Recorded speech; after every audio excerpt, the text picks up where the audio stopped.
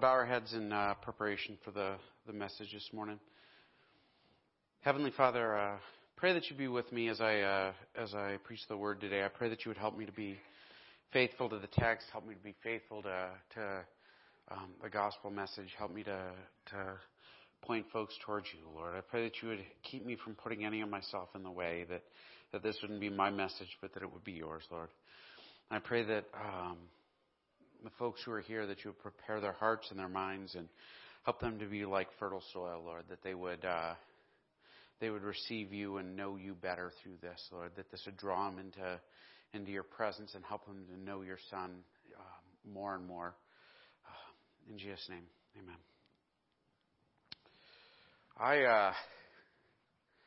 I am not sure where to begin. That is a good place to start. I had planned on starting with a song this morning, but that didn't work out, mainly because I don't sing well, and my regular singer isn't like I sprung it on him in the last minute. And so as I've been sort of thinking about where else to go, my mind keeps coming back to this thing I've been doing with my family. I joke a lot. I don't know if y'all have noticed. I know it's shocking, as serious as I usually am. I put a lot of effort into thinking about how to entertain my wife. One of my favorite things about my wife is her smile, and I love it when she gets smiling. And so I do silly things and I do ridiculous things just to make her laugh sometimes.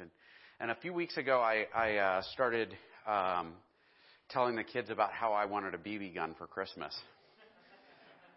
And now Abby has learned. She hasn't seen the movie yet, but she'll frequently say to me, "No, Dad, you'll shoot your eye out."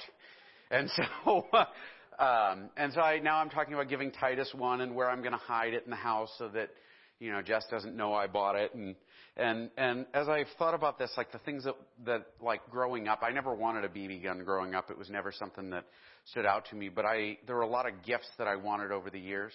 Any of y'all ever find yourself in that spot when you were a kid and that was that one thing that you wanted more than anything else? That one, and as I've gone back in the last few weeks and tried to think of it, it wasn't a Red Ryder BB gun. It was a toy jet, a G.I. Joe jet. And my brother got the bad guy jet because he was younger. He always had to be the bad guy. And this was the thing we wanted for Christmas was to get these airplanes. And we talked about it for months. I think we had more time talking about it than we ever did playing with them. Does that make sense? And that's sort of this weird thing with the way our culture celebrates Christmas. We end up weirdly focused on all of this stuff. And it's easy to lose focus on the thing that Christmas is really about. And we're working our way through Isaiah 52 and 53, this servant song. And as I dive into this, I want to say all of the joy and all of the celebration and all of the wonderfulness that goes with Christmas, it sits on a weird counterbalance. Does that make sense? It sits on this weird, almost like a seesaw, where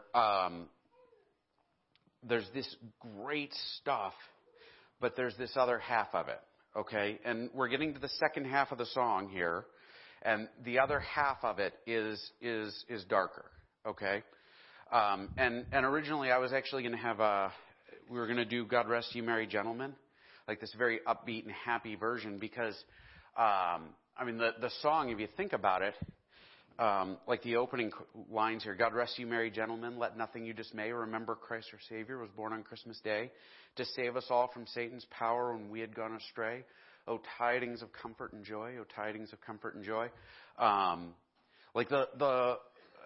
There's this happy end and the sad end, right? We're filled with great joy because Jesus was born. God sent his Son. God loves you. He loves you so much that he sent his Son for you. He sent the most precious thing in the world to live in this mud hole that we live in, this messed up world, right? And to carry the weight of your sin. To take punishment in your place for the bad stuff we do. That is awesome. And it's this great gift God gives us. But then there's this other half of this, right? Is that Jesus has to carry the other side of it. And that's really what Isaiah gets to at this point. We're going to kind of dig into it. If I can get my slides to work again. Nothing but technical difficulties the last few weeks. All right, so this series so far, we've been talking about No Ordinary Christmas. And sort of what I've been going for with this is we've been talking about how Christmas is, it's not just another day, and it's not just another chance to give gifts. It's not just another reason to spend money. It's not just another holiday. This is us celebrating God's D-Day, right? This is us celebrating God stepping into the world on our behalf. And because of that, it's a huge deal. And as we go into Isaiah here, Isaiah, the whole book, and I'll come back to this idea, the whole book of Isaiah, it was written to like ancient Judah, the southern half of the Jewish kingdom of Israel. And it was all about their like constant falling into sin and falling away from God and rebellion against him and everything else. Like it is a book about this sort of constant struggle that they have with their own sin and with their own fallenness. And this last section of the book, starting in like chapter 49, there's a series of songs, 4 songs, and this is the last song in the series. It is the last servant song, and it's sort of the culmination of the whole thing. Like if you watch a musical, and y'all watch musicals, I don't really like them, but the last couple of songs are sort of that climactic, everything builds, and then there's that resolution. This is that. It is everything comes to a head, and it comes to the end, and this is it. Last week, we looked at the first half of this song. I'm going to read it to you because it's better for me to read it than to summarize it. Sound right? Behold, my servant shall act wisely. He shall be high and lifted up. He shall be exalted, which is Isaiah's way of saying, like, my servant will be God, because high and lifted up is a reference to God in Hebrew, like we only see it used that way. As many were astonished at you, by his appearance was so marred beyond human semblance, and from form beyond that of children of mankind. So shall he sprinkle many nations. Kings shall shut their mouths because of him. For that which has not been told them, they shall see, and that which they have not heard, they will understand. Who has believed us? Who has believed what he heard from us? And to whom has the arm of the Lord been revealed? For he grew up before him like a young plant, like a root out of dry ground. He had no form of majesty that we should look at him, and he had no beauty that we should desire him. He was despised and rejected by men, a man of sorrows and acquainted with grief. And as one from whom men hide their faces, he was despised, and we esteemed him not. Now, the quick summary. I'm not going to do the whole sermon again. You can listen to it online. The quick summary of what he's saying there is Isaiah comes out of the gate and says, listen, God is sending a servant, and he'll be high and lifted up, meaning he will be divine, right? And this servant who is high and lifted up is going to be, he's going to throw everybody for a loop, because people are going to look at him, and first they're going to think, this guy is so lame, how can we look up to him? And then they're going to look at what God accomplishes through him, and they're going to be so amazed, and they're going to say, why would God do things so sideways? I just read a book. It's a fictional book, but it tells a story of this Hindu fella, and he first learns about Jesus in this book, and he says that he didn't like Jesus because why would God fix the world by being powerless? God is powerful. He should come into the world and squish everything that doesn't work right. And instead, God fixes the world through his humble servant, who takes like humiliation and beating and punishment and everything else, and people will be astonished at what God does through him, because they'll look and say, why would God do things that way?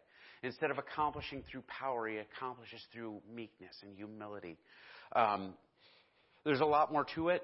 Check out last week's sermon if you didn't hear it. I liked it. So we're going to, and I don't like many of my own sermons, so that's quite a thing. Isaiah 53:4, we're going to dive into the second half of this. So like the first 3 stanzas of the song, and then this will be the second 3 stanzas of the song. Surely he has borne our griefs and carried our sorrows, yet we esteemed him stricken, smitten by God, and afflicted. Now watch this. There are a couple of interesting things in here, and you got to like break out of like our mindset, okay? Because our culture has one view of suffering. We don't look at suffering as in like punishment. But in the ancient world, they looked at it, and if you had a bunch of bad stuff happen to you, the assumption was God doesn't like you. In fact, have any of y'all ever said that? Man, someone upstairs must not like you. You know, look at how much bad stuff is happening in your world.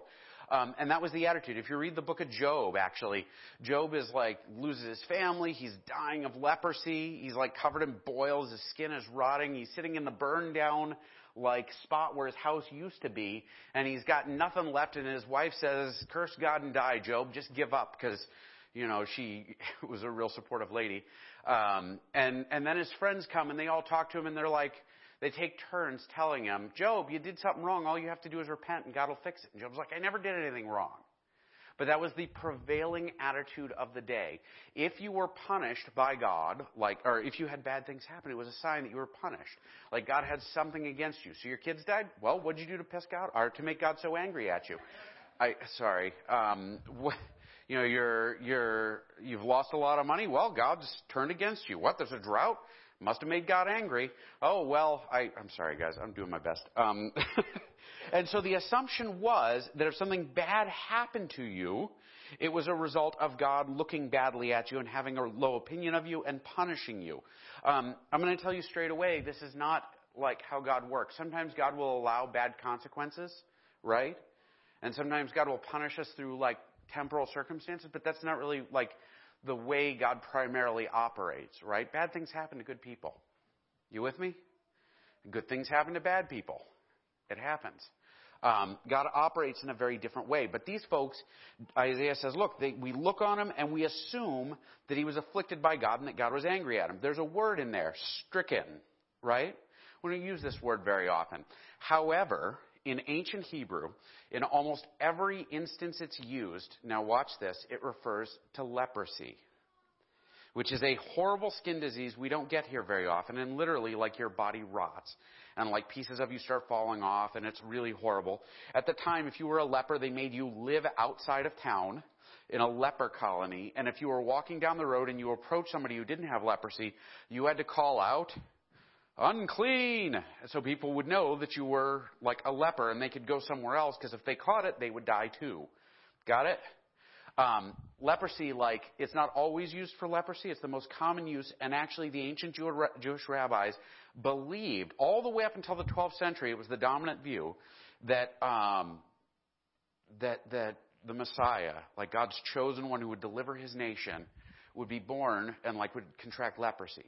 They believed that he would be a leper. It's in the Babylonian Talmud. If you want to look it up and you happen to own all 12 or 30-something volumes of it, you could go read it yourself. But the assumption was that you would have, and like leprosy is a big deal because it is this horrible disease, right? Like it's this horrible dying. And there is this sort of like weight that's tossed on this. And the weight that's tossed on the Messiah as we read this is that God is angry at him. And there's a series of contrasts here. Now watch this. There are 6 contrasts that we have. And actually these 6 contrasts, as we kind of dive into them, are our side and his side. Everybody with me? And so we start with, surely he has borne our griefs, right? So our griefs, and he bears them, right? And carried our sorrows. Our sorrows, he carries them, right? And so our side is negative, and his side is taking it, right? He was, and yet we esteemed him smitten, as stricken, smitten by God and afflicted. He was pierced for our transgressions. Pierced, by the way, is a funny one because, like, it's not, the way it would be is like pierced through would be the way it would be in Hebrew. Like, literally, he would be pierced through or stuck through. And in Hebrew, it always means killed. Right? Or almost always. Meaning like somebody came along and pierced you through with a sword. The sword came out the other side and you didn't survive the experience. Everybody with me?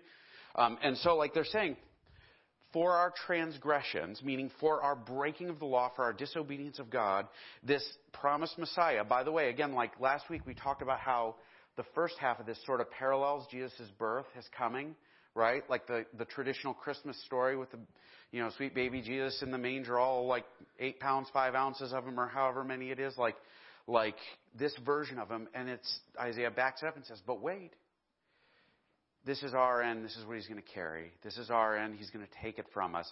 And our transgressions, which we deserve to be pierced through for, we deserve to be punished for, he'll be pierced through. He'll be executed for. He was crushed for our iniquities. Again, our iniquities, meaning our wrongdoing, our disobedience to God, our rebellion, our like failure to obey, our garbage that we haul around with us. Like he's crushed for it. Upon him was the chastisement that brought us peace. Meaning like we get peace, he gets punishment. I'm going through an extended period with my daughter right now. We've got a couple of attitude problems we're dealing with. And it's an extended period of, well, if you're going to act this way, here's the consequence. If you're going to act this way, here's the consequence. If you're going to act this way, here's the consequence. And surprisingly, the consequence is not bringing her much peace. Y'all with me? In fact, actually, she has frequently come to me and said, Dad, what do I need to do to earn this? What do I need to do to pay back this? Like, how do I get what I want? What do I have to do to, like, what works do I have to accomplish? And you know what? It's crazy because as people, we often want to do that. Anybody ever tried that? Well, God, I screwed up, but if you'll fix it this one time, then I promise I will. ... Am I really the only one who's ever done that? The problem is that God doesn't need anything from us, so we can't pay back. My daughter says, well, I can do these things if you'll give me my things back. Like, that's not how punishment works, sweetheart. Like, you go through your punishment. That's, and then don't do it again. In our case, like, God sends this servant. He sends this chosen one, and we're given peace. Peace, like peace between us and God, peace in our conscience, peace like that pierces to our very marrow, that becomes a part of us, and he receives our chastisement. And with his wounds we are healed. This is one of those passages, there are 100 different ways it's translated, and each one of them is amazing. By his stripes we are healed, right? Meaning by the lashing he received, we're healed. By his wounds, we're healed. Like Jesus literally received scourging, and he took our punishment, and we're healed as a result of his injury. The second half of the servant song, and this is really Christmassy, but it is, because Christmas is a predecessor to the cross, right? Like what we are as believers, what we are as Christians, we're followers of Jesus, who was pierced for our transgressions. He was wounded for our iniquities. He took punishment for every rotten thing I did, every rotten thing you ever did, and that's the gift that God gives us. The cool thing is, I read a great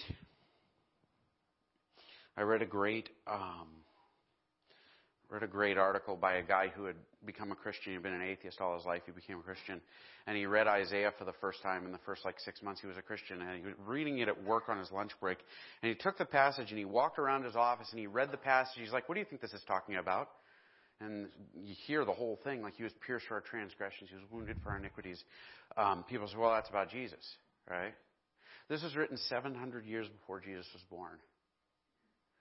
Actually, if you piece through this whole song, like he picks out instances and details from Jesus' life and his ministry, and he does it centuries before Jesus was born, because God knew this was coming, and he planned it. He planned it for you. He lined up history to reconcile you, because we sin and he suffers for us. Some of this is metaphorical suffering. Jesus probably never had leprosy, but some of it is literal, right? Like he carried spiritual weight. He carried a crushing horribleness. I want to share a quick thing, actually. I bookmarked it. There's this really cool thing in the beginning of Isaiah. Isaiah's talking about the nation of Israel, God's people, okay?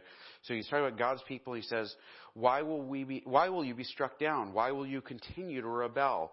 The whole head is sick and the whole heart faint. From the sole of the foot even to the head, there is no soundness in it. But bruises and sores and raw wounds, they are not pressed out or bound up or softened with oil. most scholars will parallel that with this song, with this section of this song, because the message Isaiah is giving us, and he hits it over and over again throughout the book, that's just one passage. We are that guy. We're the ones who live in rebellion. We're the ones who we covet. We want things that don't belong to us. We're the ones who look at other people's wives lustfully, or people who aren't our wives lustfully. Like we are the ones who lie. We're the ones who hate our enemies. We're the ones who say nasty things about people who we think are less than us, right? Am I the only one who does that? Like, this is a spiritual sickness we carry. And Jesus carries the weight of it, and by that we're healed. All we like sheep have gone astray and have turned every one to his own way. And the Lord has laid on him the iniquity of us all. Sheep, we don't raise sheep here. We raise cattle, apparently. Sound right? In the ancient world, people raised sheep because they didn't have refrigerators. They are much smaller animals. You cut them up and eat them. It is easier to eat them in a couple sittings before they go bad. Does that make sense? So like everybody, these guys were all sheep herders, and they would understand something very fundamental about sheep. They are dumb. Sheep are really dumb. Sheep are single-minded. They see what is in front of them, and they worry about the next thing they're going to do, and that's it. Anybody ever live that way? Right? Like, what am I doing today? What am I doing this weekend? What am I doing with this? What am I doing with that? And it is like one thing to another. And like when they act, they don't think about the consequences of their action, which is why like sheep had a tendency to wander away from the flock, right? What happens if a sheep wanders away from the flock? Coyotes probably eat them, right? Or wolves or lions or bears or whatever. Like they had wandered. And so he says, listen, sheep, we're like sheep who've gone astray, meaning we're wandered off and we are ready to be eaten by something. We have turned. We've rebelled against God, every one of us, and we've picked our own way. And we do this, right? Like, you want to see examples of this? Turn the TV on for a few hours. People naturally create their own moral codes. They say, this is what God wants. This is what I want. And we sort of forget what God wants and we make our own. What's right and wrong? It is right to do what makes me happy, right? Isn't that a song? If it makes you happy, it can't be that bad. Like we live in a world that is decided, like my way is the right way. That's one of the funniest things I think about our culture and movies. We always have action heroes who will take the high road and not kill the bad guy until 3 seconds later when the bad guy gives them a reason to kill him, right? Because might makes right. I mean, we live in this world. We all do it. We all make up our own rules, and it's a rebellion against God. Like it's something that injures him. It's something that offends him. And the Lord has laid on him the iniquity of all of us, meaning every instance of that, Jesus carried it. Every instance of it, when Christ was nailed to the cross, is hanging there. God pours all his wrath out on him. And what's crazy is that's what the Christmas gift is. Right? I mean, if Jesus had showed up and he had been a great teacher, if he had spent his whole life giving really difficult teachings that we were going to fail to follow anyway, what'd he give us? It's like throwing an anchor to a drowning man. I can't follow the rules I got.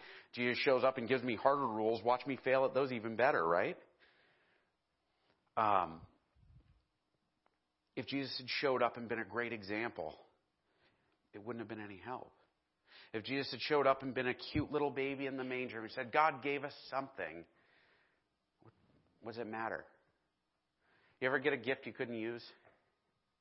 And you look at it and think, well, that's wonderful. I wonder which closet I'm going to put that in until I get to re-gift it. Oh, I have a gift for you, Michael. It's in my car. Sorry. But God gives us a gift that's even better than just some gift or some example or some new teacher, some new way to worship, some new rules to follow. God gives us the gift of peace with him through his Son.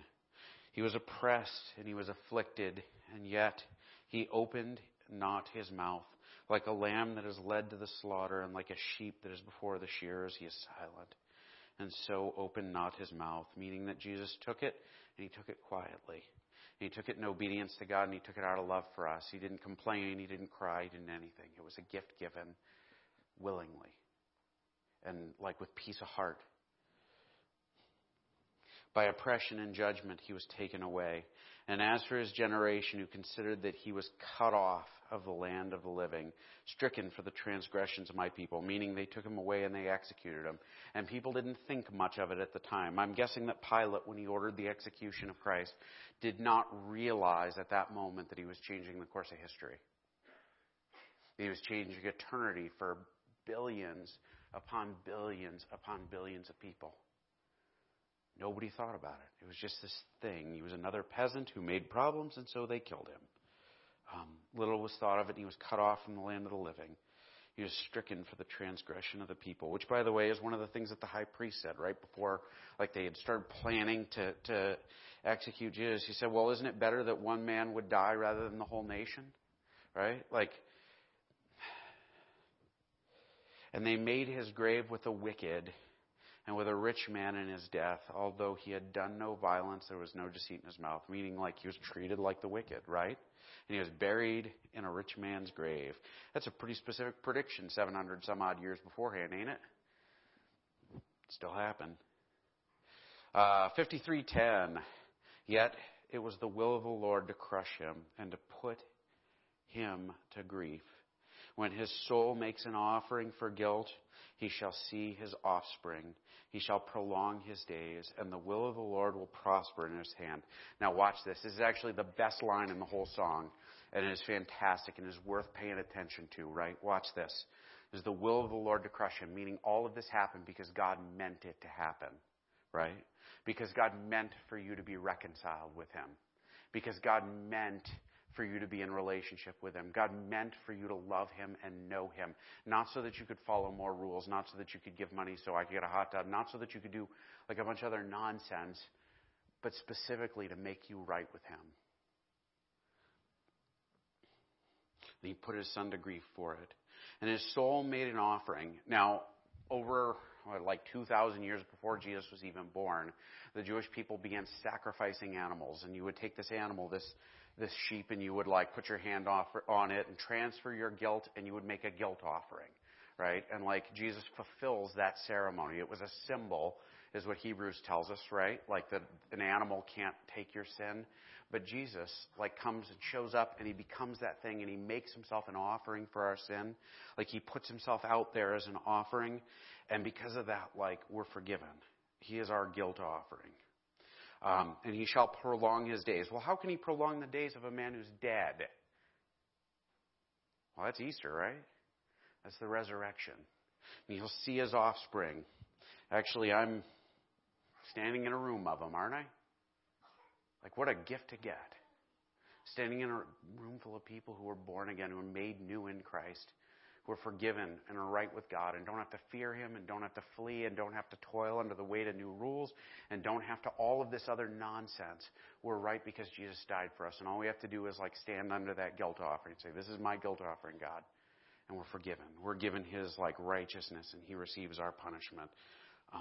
And the will of the Lord will prosper his hand, meaning his work is accomplished and successful because of like God's will. Like he obeyed God's will. Out of the anguish of his soul, he shall see and be satisfied. And by his knowledge shall the righteous one, my servant, make many to be accounted righteous, and he shall bear their iniquities. Now watch this. So out of his anguish, out of his suffering and everything else, he'll look and see that his work is done successfully, and he'll make many righteous. Meaning like, before God, he looks at me, and despite the fact that I'm I'm really a terrible guy, God will look at me and say, I see Jesus when I see you. That's awesome. Like he makes many righteous. Like he literally sets people right with God. Because he bears their iniquities. Last line. Therefore I will divide him a portion with the many, and he shall divide the spoils with the strong, because he poured out his soul to death and was numbered with the transgressors. Yet he bore the sin of many and makes intercession for the transgressors. There's this habit in Hebrew poetry, like they tend to follow patterns, like the one against the other earlier. Our sorrow, he bore it. Our iniquity, he was crushed. Like that's a poetic pattern that's common in Hebrew. This is a summarizing line, meaning this line summarizes the whole rest of the poem. I could have just jumped to this and skipped everything else. It would have been 40 minutes shorter. Therefore, I will divide him a portion, meaning like God is going to divide out good stuff for him. And that good stuff, like, is us, right? Like, it is this forgiven crowd. It is righteousness before God. It is his kingdom coming. And, like, because he pours his soul out to death, like, he takes this punishment. He bears the sin of many and becomes the intercession for transgressor, meaning like he can stand between us and God and offer forgiveness. The reason I wanted to dig into this, because it's not a very Christmassy sermon, right? Like this is an Easter sermon or a Good Friday sermon. But the reality is that like the gift that God gives us on Good Friday, the gift that God gives us on Easter is a gift he gave us on Christmas. This is the beginning of it. And we celebrate that gift. I sometimes quote, there's a prayer where, in a movie, this is kind of silly, I guess, but there's a prayer in a movie where like the actor talks about like praying to Jesus, but it's always baby Jesus. I only like the baby Jesus. I don't like to think about other Jesuses. That's the only Jesus I like. Dear baby Jesus. And somebody says to him, well, wait a minute, he wasn't baby his whole life. He said, well, that's the only one I like. In reality, like when we celebrate Christmas, we look at the baby Jesus, but remember, that is only the beginning. And it's like reading the first chapter of the book, right? Well, the book ends with eternity. Well, actually, then I guess it never ends. The climax of the book is the cross.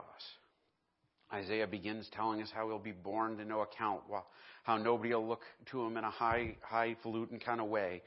We see that in the Gospels. Jesus is born. He's attended to by shepherds who are stinky and considered to be the rejects of society. They were basically homeless people, right? And the kings who weren't actually kings, we church it up because it sounds nicer than saying pagan priests. Like not even God's own people show up to like honor him as royal. Like he's born in the worst possible circumstances, and God glorifies him, even though we can't even, like at the time the world couldn't take up any notice for him. And in the end, ultimately, it's so that he could, in humility, take our humiliation, take our punishment, take our wrath on himself. That's the best gift you can get, ain't it?